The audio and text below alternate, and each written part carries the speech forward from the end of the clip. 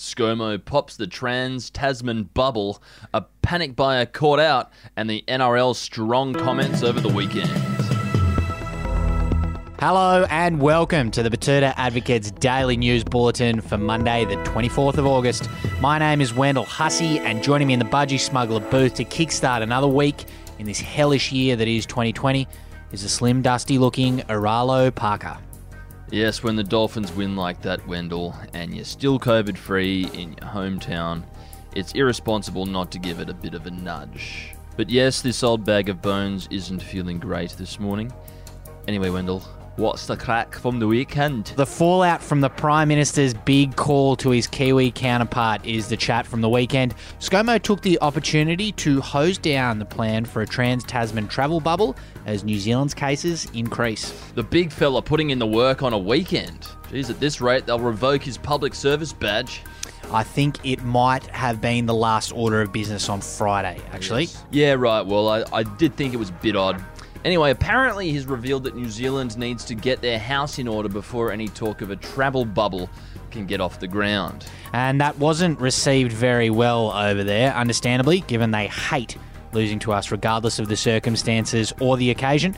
But good on Scott Morrison for taking a stand and standing up for the interests of Australia.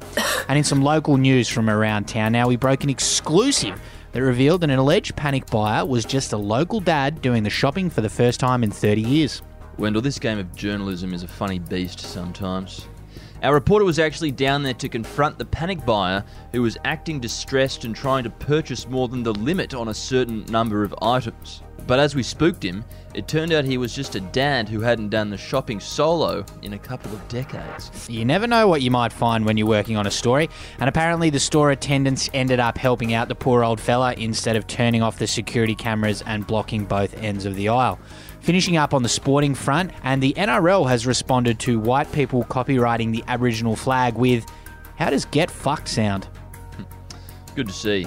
A stark contrast to the AFL, who refuse to adorn their players' jerseys in Aboriginal flags because of the exclusive rights to the flag held by non-Indigenous company WAM Clothing. That's W-A-M.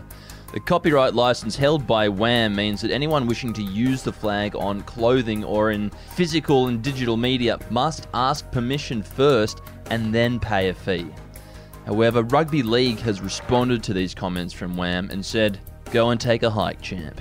Yeah, given what Peter V'landys has dealt with, I think it'll be wham, bam, thank you, ma'am, in no time at all. And our quote of the day today comes from the head of the anti-vax lobby here in Betoota, Petunia Smith, who said, when the vaccine comes, when they give it to you for free, ask yourself why. Why is this virus with a 99% cure rate in need of a vaccine that we have no idea about? Say no to the death shot. Yeah, I think the government should set up some communes, if you will, where anyone who believes in anti-masking or anti-vaccine can go and live.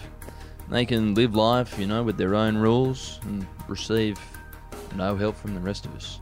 Total autonomy. Yeah, nothing from the health service, nothing from science. Do whatever they want.